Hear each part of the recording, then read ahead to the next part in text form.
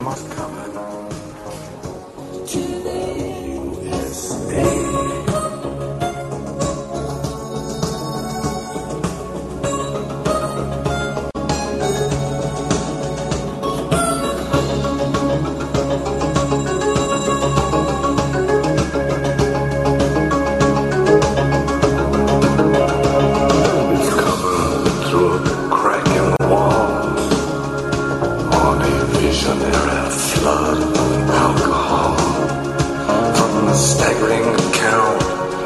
Sermon on the Mount, which I don't pretend to understand at all. It's coming from the silence on a dock of the bay, from the brave, the bold, the battered heart of Chevrolet. Democracy is coming to the USA.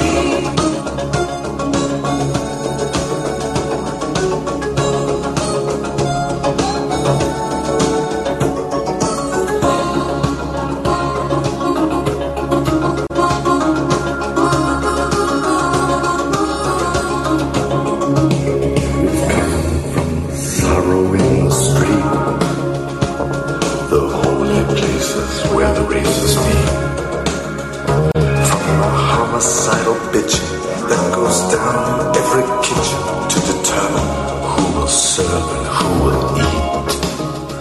From the wells of disappointment where the women kneel to pray for the grace of God in the desert here and the desert far away. Democracy is coming to the USA.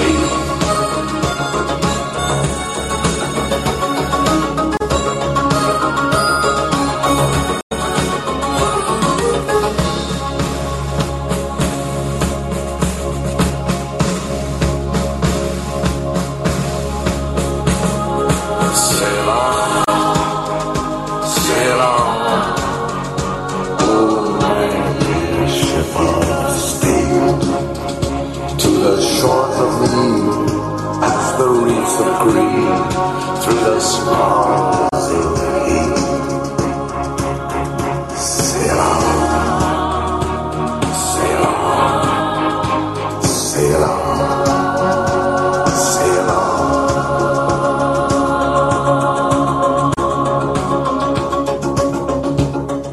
on. Welcome, Charlie. We're going to get started in just a few more minutes. We're listening to Democracy by Leonard Cohen. Best of the worst. It's here they got the range and the machinery for change, and it's here they got the spiritual thirst. It's here the family is broken, and it's here the lonely say that the heart has got to open and ain't funding any way. Democracy is coming to the USA.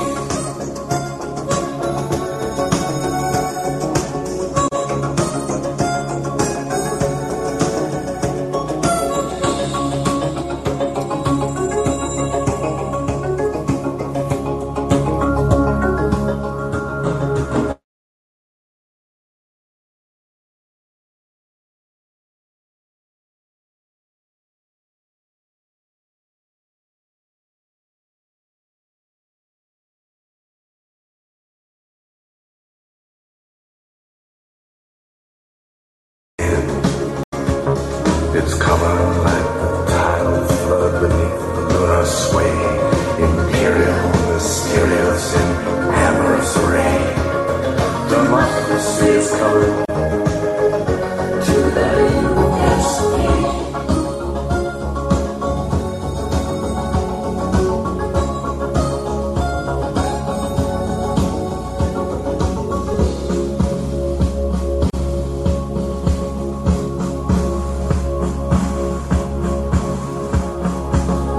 Sail on,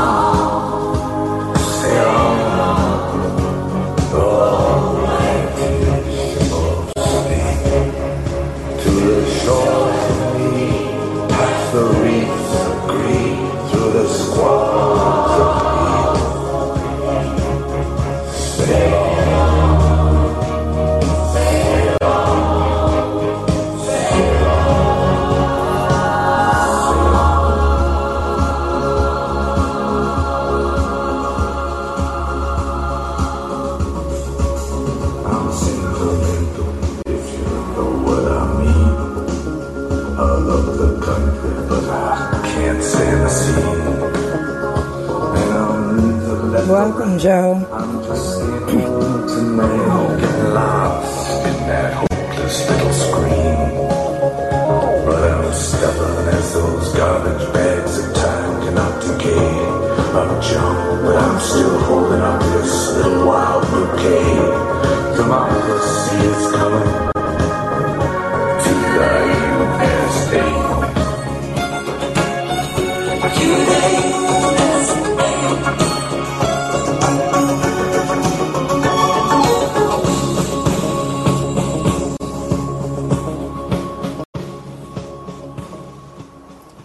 Good afternoon, good evening, everyone. Welcome to Crowdsourcing the Revolution. I'm Amanda, and I am just here to moderate discussion, hopefully on things we can do to improve our situation as far as that goes.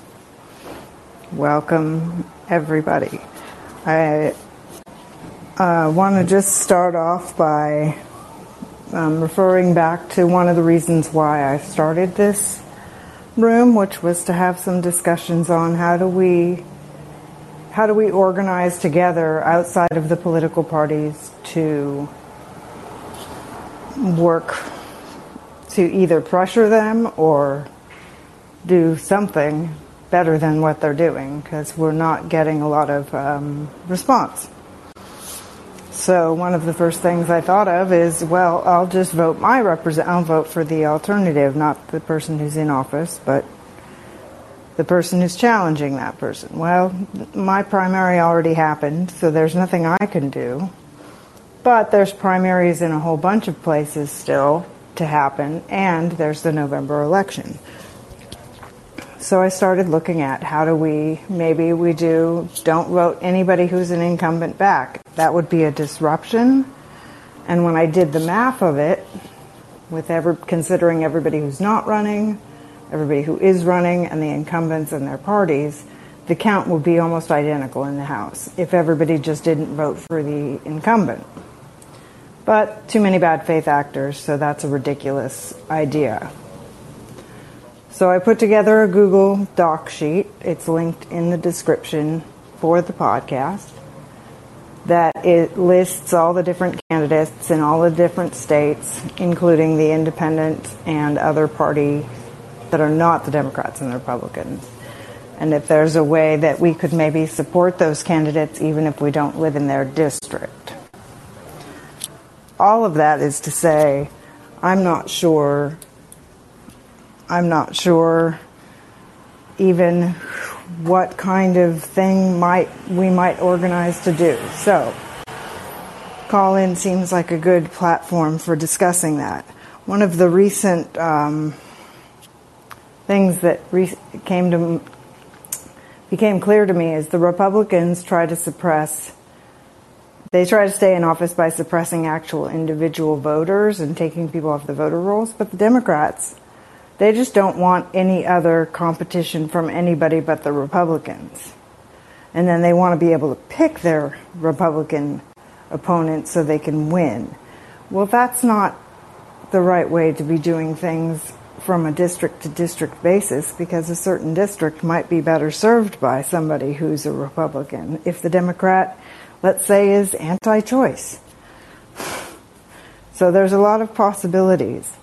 I want to invite anybody who'd like to talk about this, about one of the things that occurred to me is, so people who are independent, they don't have the resources of a political party to give them the information on what's going on. So people who are independent and don't belong to Republicans or Democrats are going to have a different experience of elections. And I don't feel like the national news is ever going to be a good place for us to get information. Hey, Joe, I see you. So I agree. We should have to. So Joe is suggesting in the comments here that we should have term limits. I agree. It's important to do these things I think there's a lot of things wrong, and so there's a lot of different solutions that are going to be required. And I think that there's no way that we can do it. I mean, democracy is a group project. And the people in charge right now, they are the ones that showed up. And we have to...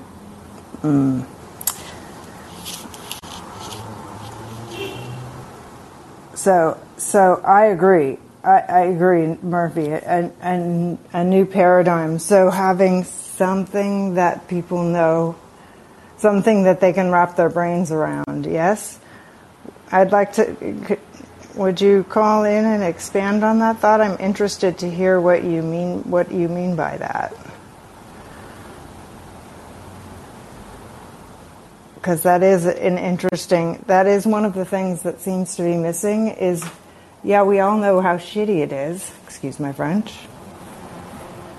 but what does it look like when it doesn't look shitty, and how do we get there? What are the steps we take? So one of the steps we can take is be informed, but lots of us are already informed and we're ready to do something, but then what do? We can't do things by ourselves because that doesn't have any impact. It's like, well, I guess a mosquito in a room when you're trying to sleep at night does make an impact, but really we need a bigger group of people because we outnumber the people that are making these decisions that affect us.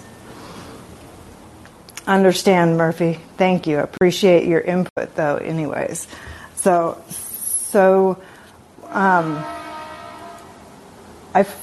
think one of the so I'm just going to put out a couple of ideas that I think could make our current system better or less bad. Let me say it like that.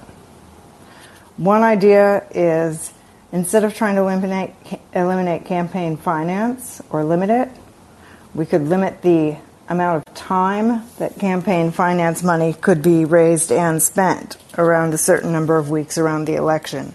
Because there's a lot of ongoing campaign funds that are raised, all the time in between elections. And if there was a time limit on the amount of time you could raise and spend the money for campaigns, and I realize there's downsides and obstacles to doing that because it's a billion-dollar industry these days, but it is an approach. Another approach I'd really like to see implemented at the national news level is, when I was growing up, I used to watch Good Morning America before school, and they would always cut away to the local weather guy. They'd put on who their national weather guy was to give the national, and then you would get the local weather guy. And they would cut into that guy. Why don't we have the same thing for elections? Because really, as much as I find it fascinating what's happening with Matthew Hoh in North Carolina, I have no ability to impact that race, as most Americans don't donate to campaigns, can't donate to campaigns. Very few volunteer for campaigns, especially that are ones not in their district or state. So why am I hearing about different, and when I could be having a little segment on my representative happens to be Barbara Lee, right? Why am I not having anything come up on the news for local? And everybody, I think, should get a local. Anyhow, this could be a very short show. Hi, Thomas. Welcome. We're just talking about what kinds of challenges are facing individual voters who are not part of a party, and what kinds of resources might help those folks, participate better, or at least show up in ways to put pressure on our representatives to do something. Because it's just not, the way that the system has been shored up is just impressively difficult to even think about running. As a former elected official, I'll just tell you right now, I'm so glad that I ran in a nonpartisan race.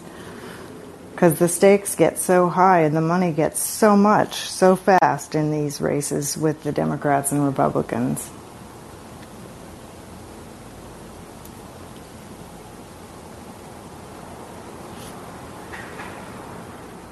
Thomas, welcome. Please unmute yourself. What's on your mind? Thank you for being here. Hey, Amanda. Nonpartisan races are good. Good. I mean, I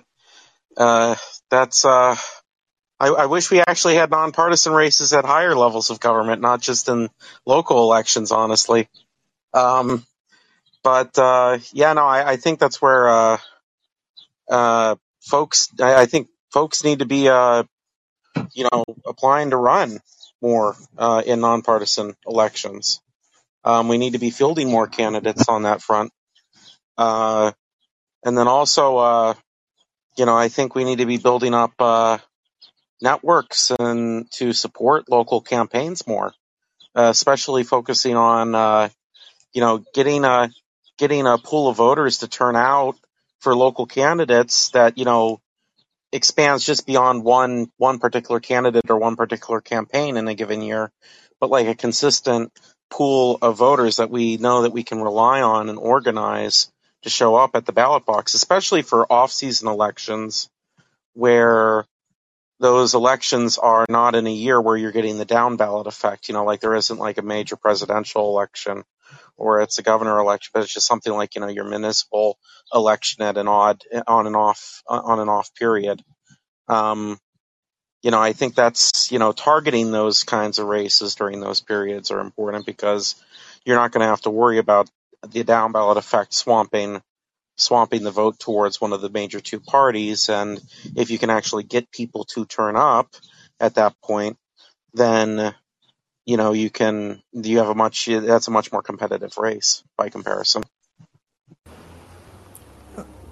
So I'm just going to put this out there. What do you think? I mean, what I'm hearing is a framing from not the local community level, but from the party level. And I don't think that and maybe I'm hearing it wrong, but part of it's the framing that we are all living in. So it's difficult to pull. I know it's difficult for me to pull myself out of the current framing of the way that we're seeing things, but I think that we need to. I think who is this for? Who would I like to try and help? It's the individual voters who feel like they don't have time to look at what are all the referendum on this, what are all the initiatives on this ballot, what are all the local races, who are all the judges, because that becomes overwhelming at the local level. But that's hard to do because there's no national, there's barely a statewide for most states. Database, you mean, of local issues, local candidates and like ballot measures and all of that. I mean, it just takes. I mean, I suppose it could be done automated out of newspapers if newspapers are putting the information. No, you would still need to scrape them, and there's difficulties there too. As a tech person, when I was with the People's Party, I did speak with some people about what the practicality would be of compiling those kinds of web scrapers, but it's just,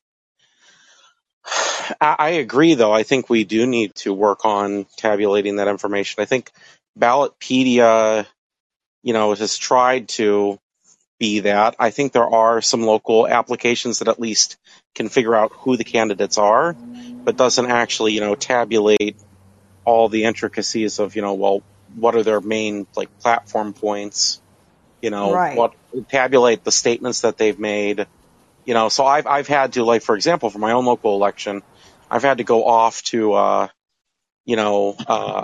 find the candidates. First I have to figure out which district I'm in beforehand, because districts move around from time to time and all kinds of things, and I need to find out who my candidates are. Then once I find my candidates, then I have to go through and link out to multiple newspapers just to find out their written statements. And when I find their written statements, they're a page or two long and they're not easily digestible. Is this person for Medicare for all? Is this person not for Medicare for all? Is this person, a libertarian, what are the primary summary points on their stances, and And so then I have to then take apart those statements, read over them, somehow formulate that in my head and into a cognizant, or put it into my phone, because typically I'll do this Right. like the day before, or like while I'm driving to the not driving, but in the parking lot of the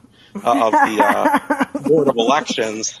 And I'm sitting there in my car baking, No, I'm in with the you. heat, and Same and thing. and tabulating that on my phone, barely, and trying to figure out who to vote for, and then hopefully when I go in, I actually don't second guess my choice or something, or hit the wrong option or whatever. But yeah, I think it's sucky.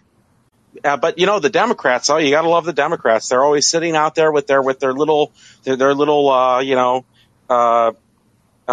by 8.5 little pamphlets, as you're walking up to the ballot center, with Right. vote for this initiative, vote for this initiative, vote for this candidate, don't vote for this candidate, and they're What handing state them are you out. And in? so, what? Ohio. Ohio. Okay.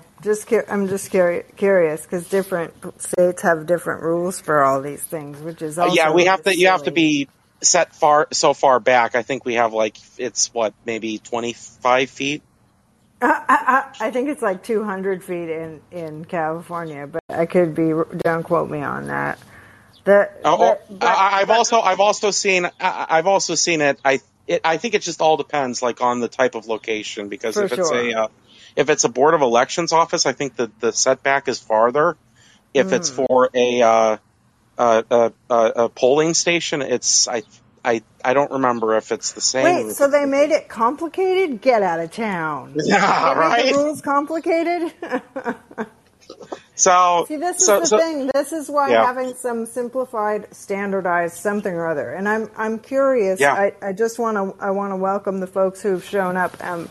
And before I ask you this question, I just want to let folks know that Hampton Inn and Suites is going to be on at 4:30, and I always enjoy Bide's show. So this show is going to go to 4:30 today, and I am going to be back on Friday afternoon at about the same time, because I want to have this discussion. So I just wanted to let all the folks know that that's what's happening today. And Thomas, I'm curious, your Movement for a People's Party experience. I attended that initial conference or convention that was online. It was interesting, and I was one of the producers in the credit. I was one of the producers okay. in the credits. Yeah. Well, I watched the training. I was running it. Funny story on that, by the way. Funny story. We were the website was being DDoSed.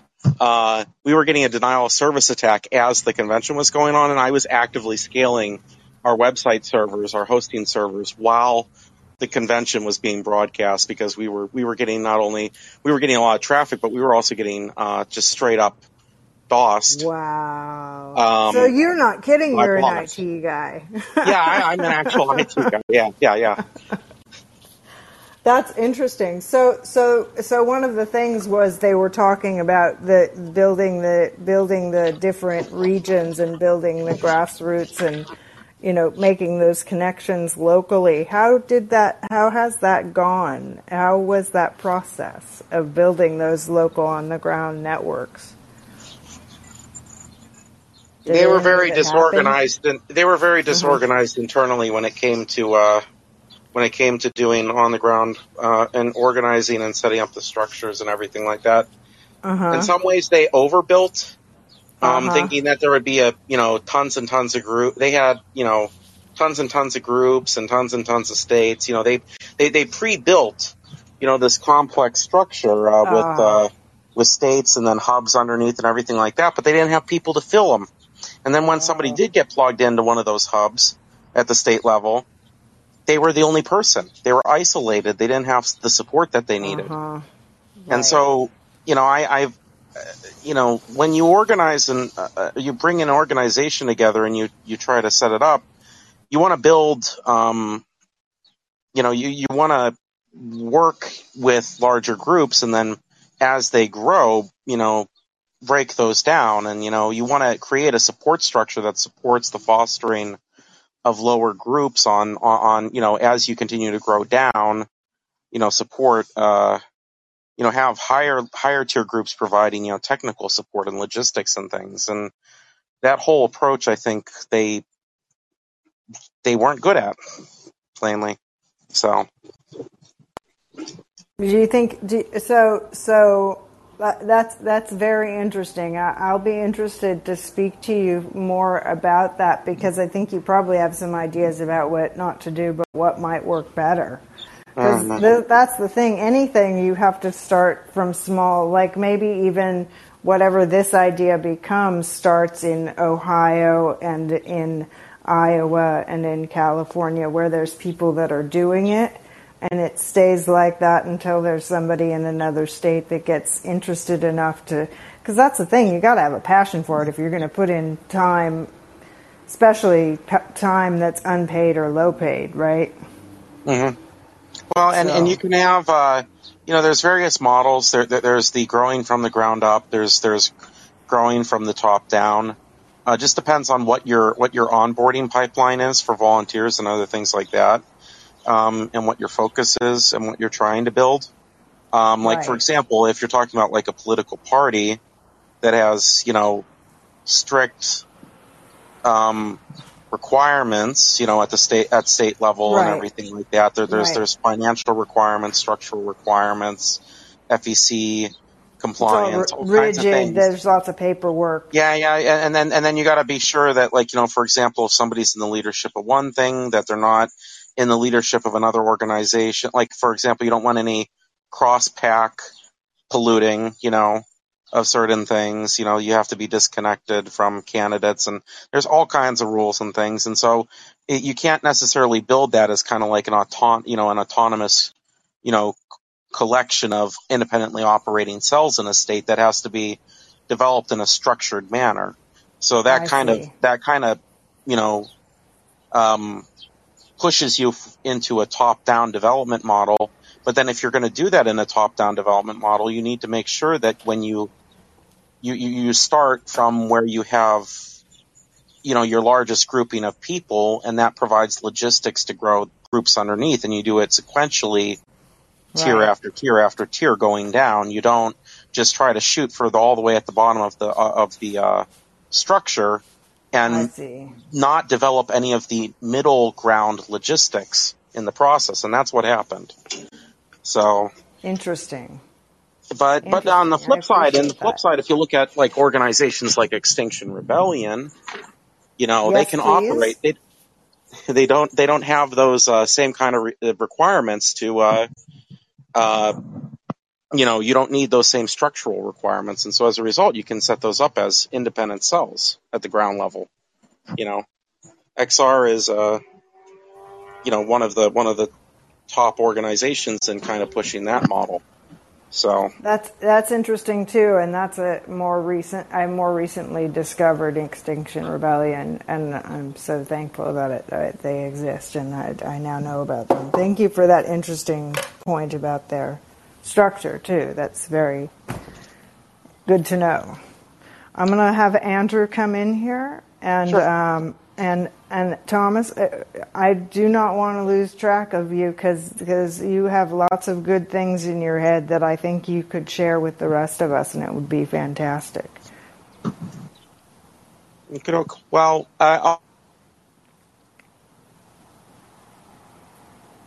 Andrew, what's on your mind? Couple of things, I guess. I think the strategy that Thomas was roughly describing, I mean, I can't speak to the intricacies from the People's Party, not having been much of a part of it, but with Morena in Mexico, they did do like the Inca model, or you could call it a top-down model, but I guess I would call it more like spokes, where you have a small number of coordinators, like maybe there's one per state, and then, or maybe there's a couple per state. And then within each electoral district in the state, they have a handful or 10 coordinators, and they scale it like from a handful of people all the way out to, several thousand people per state, to build the party initially. And these are not just woo. Oh, sorry. These are not just Bless you. thank you. These are not just like voters. These are people that are actually taking a little more part in the party. And then they encourage you to start. I think they would call it like a assembly, not necessarily an assembly, or like a council more.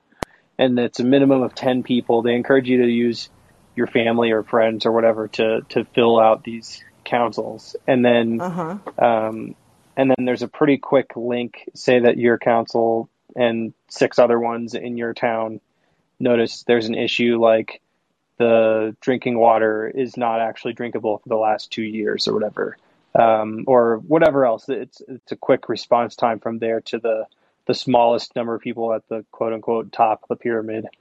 So I don't think that structure is like unworkable. But I don't know enough about the People's Party to and what their organizers were doing to say like, well, here's 3 reasons I think that was brittle for them. But and here's some other reasons why I think it could work better with these minor changes. I did some organizing with the Seattle chapter of Extinction Rebellion from 2019 to 2020.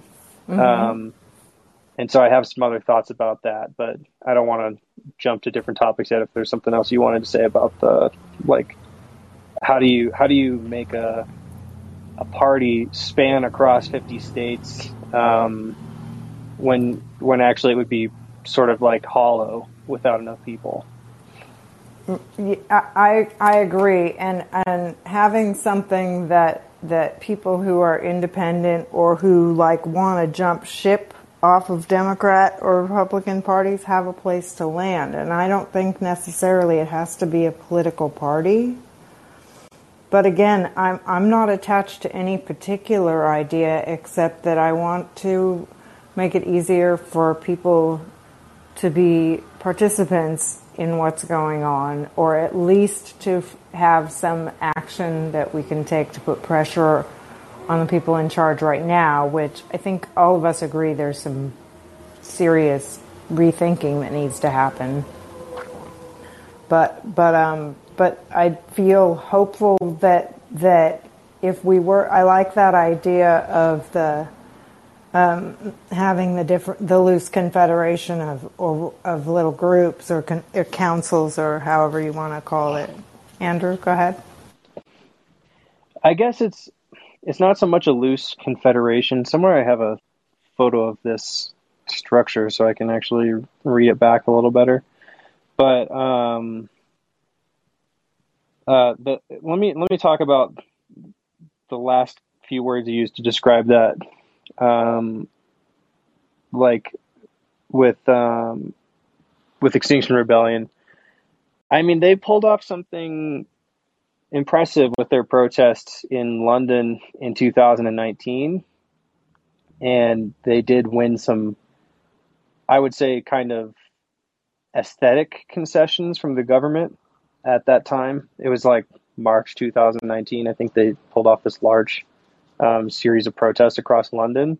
But in the U.S., they've been a complete mess. Like our chapter in Seattle had a number of kind of reboots or like just mass burnout or dissatisfaction, because with the autonomous structure, you'd have 8 people who start a chapter, let's say, and they vote on how they want things to be roughly for their own accommodation in their chapter, and they vote on these priorities for actions. And then more and more people join, and you have to get them all up to speed, and very often they're not going to be 100% okay with what happened before. And there's no like unique aspect of the Extinction Rebellion organizing model that makes them more prone to that necessarily. But like, there was a whole so there's three main demands of the Extinction Rebellion in the United Kingdom, and for Extinction Rebellion in the U.S., almost everybody voted to add a fourth one, which basically was like a just transition clause, saying like we want to make sure the most economically hard hit communities and areas get some kind of investment and help first. And that just like shattered a bunch of people left because they're like, no, this isn't exactly how they did it in the UK. So one of the things that was enticing about Extinction Rebellion was the fact that other than, the basic principles, you could do things your own way. You could vote to change things.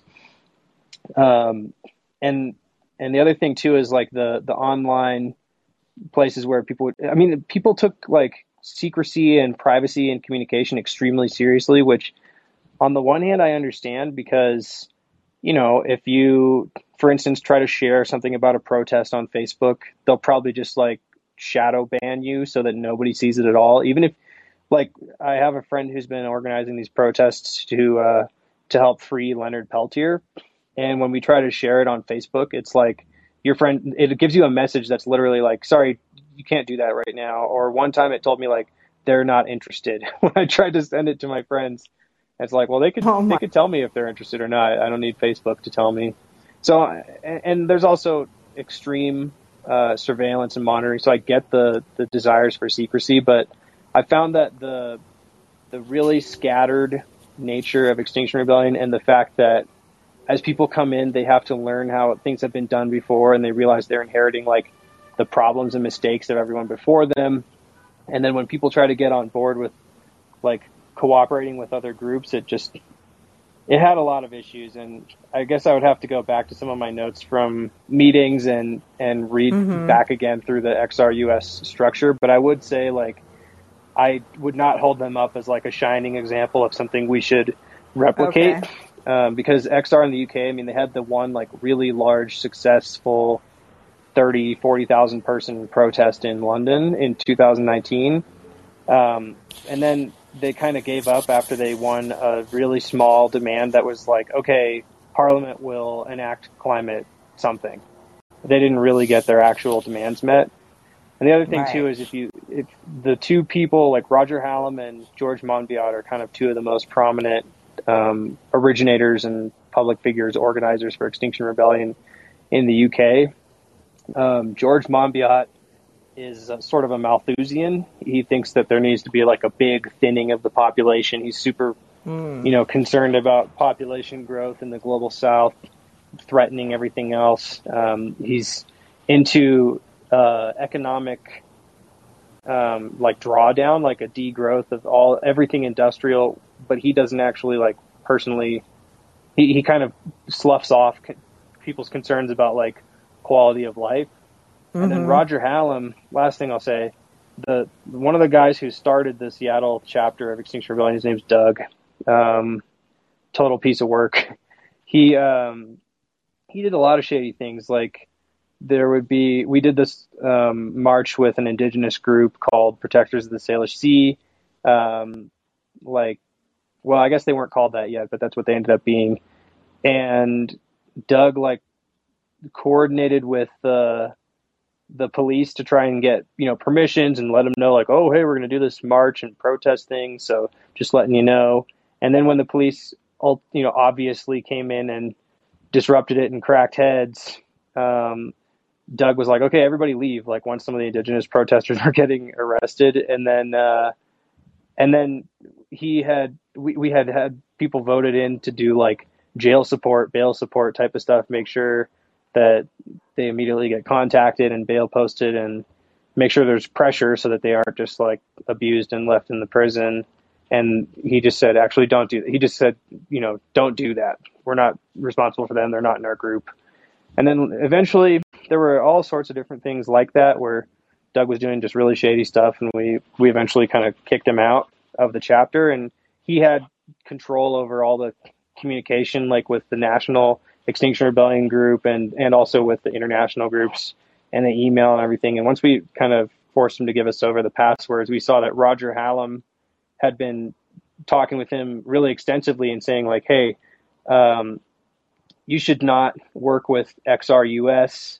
You should listen to us instead. And they were specifically talking about people in our specific, very small chapter. And they were like, yeah, don't let them have any say, really, like, make them feel heard, but you shouldn't do that. That's a bad idea, whatever they're suggesting. And this was like one of the primary organizers in the UK, or at least one of the people who was really prominent in media saying, yes, we should do this and that. And so I would just say there's a lot more we need to examine. I mean, I wouldn't throw the baby out with the bathwater. We did organize some large protests, and a lot of the people in Extinction Rebellion, once we had stabilized after months and months of working to kind of, heal old wounds that we inherited, we did do some interesting things. And there were a lot of people who were like, yeah, let's protest against Amazon because A, climate, and B, they work with ICE and the CIA and stuff. So there was like interesting political education going on. We did a lot of like know your rights and sort of preparing people for how to protest and how to avoid arrest or what to do if you plan to get arrested, all these different types of things. But at the end of the day, I think I realized like the aesthetic to the outside viewer of a group like Extinction Rebellion is off-putting to just ordinary working people. They come across as like I mentioned, they want sacrifices of standard of living of ordinary people, and they think if you disagree, then you're just an asshole. And even if there's people who are sympathetic or understanding to people who can't really afford to take a lot of, like personal action around climate and things. When I proposed to the group, like, this is kind of what prompted me to leave, is I proposed, hey, everyone, for like months now, we've been doing these protests against Amazon in the like upscale, uptown, like tech sector of Amazon, but there's warehouses nearby, and we could help the workers at the warehouses unionize. And if they're asking for better pay, safety conditions, or they demand to not be ordered to just destroy tens of thousands of items that they're going to sell, this and that, I was like, that would be good. And then they were like, basically the response was, no, we already work with the Amazon tech workers for climate justice, and they said they don't want us to do that, or they'll call the police. And also those people that work in the warehouses, they're just kind of like poor and uneducated, like they probably don't care about climate, so why would we go and work with them? And at that point I was like, I've wasted enough time here. So yeah. And also, okay, sorry, last thing I promised. Talking to people on the servers of like XRUS, like nationally, it just became a Facebook thread. Like people would occasionally, early on, they would propose actions for certain things, and people would actually debate it a little bit, and they had a decent organization of kind of committees within the server. So if you wanted to specifically work on one issue or one region, you could do that there, and it was cool. But after a few months, it just turned into like, here's an article, oh my gosh, we're still so fucked on climate. Wouldn't it be crazy if someone did something about it? And then that kind of died down really heavily until the sort of revolt against the murder of George Floyd popped off in 2020. And then I was just on the server, like, arguing with people like, no, don't show up in your costumes and protest for climate stuff at the defund the police rally. Yeah. That's not going to look good for you. And a bunch of people still did it anyways, but it was like groups of 3 or 4 people. And we did even have like infiltrators, like one or maybe 2, but one for sure, kind of provocateur that joined the group and then split into a different XR Seattle group and said, I'm the real one, and tried to screw us over. So like, even though we were totally disorganized and like toothless, I guess because we pulled off a couple of marches that had a lot of people there, and I guess some level of police or intelligence took notice and was like, well, let's just even though they're probably useless, let's just make sure. So, I'm not saying there's zero potential for Extinction Rebellion. I'm just saying we should not be advocating people just take up their strategies or join that group in the U.S. right now, because I don't think they're capable of much. Thank you. I get that on the Seattle chapter, and I hear there's weaknesses. There's weaknesses in all kinds of organizing. But what would be really, it would be great if there were little networks of councils, even if it was only in a few places, because you just need one or two people that know how to work well with the media and social media to get attention to it, because it's about drawing attention, right? So we can put pressure, or it's about something else. I mean, it's not about me. I want to try and have so there's so much going on. It's hard sometimes to get focused on what is it that you can do, and I would say that anybody who hasn't already checked to see if they have a primary coming up should check. And make sure you vote in November, whether you vote for the incumbent or somebody else. There's if you haven't yet called your representative about something, they've been there almost 2 years now. You should, I myself have not done that yet either. So it's not like I'm a hero here, but I get frustrated when local races don't have debates because nobody wants to participate. So I'm sure there's lots of ideas. I guess I want a plan, and what I keep hearing from other people is they want a plan, but I don't think there is a plan.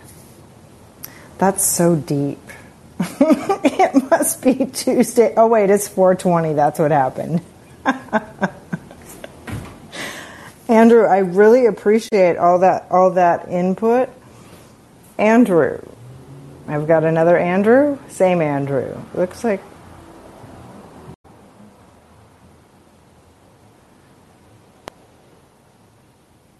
Hello.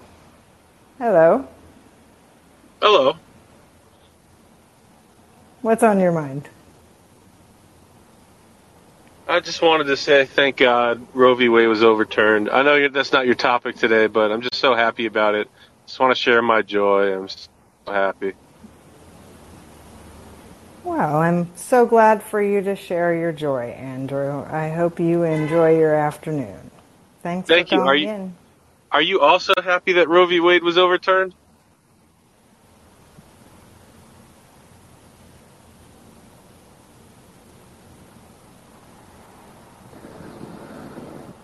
I said, were you also happy that Roe v. Wade was overturned, Amanda? Well, since that's not the topic, and I don't really have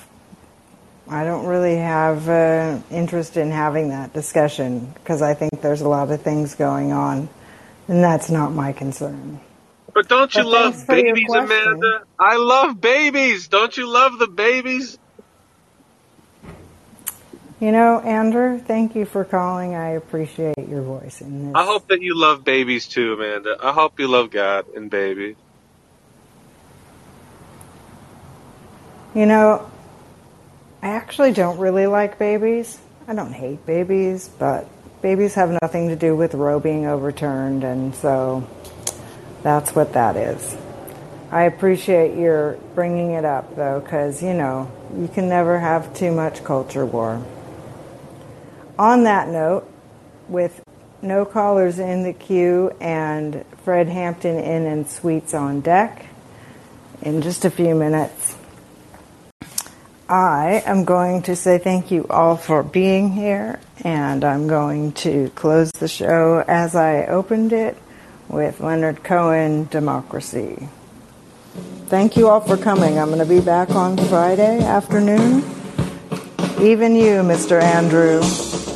Not the first Andrew, the second. Please, everybody, have a wonderful rest of your week until Friday, and we'll talk to you then. It's coming through a hole in the air from those nads in Tiananmen Square. It's coming from a field that is ain't exactly real, or it's real, but it ain't exactly there. From the war against disorder, from the sirens night and day, from the fires of the homeless, from the ashes of the gay, democracy is coming to the USA.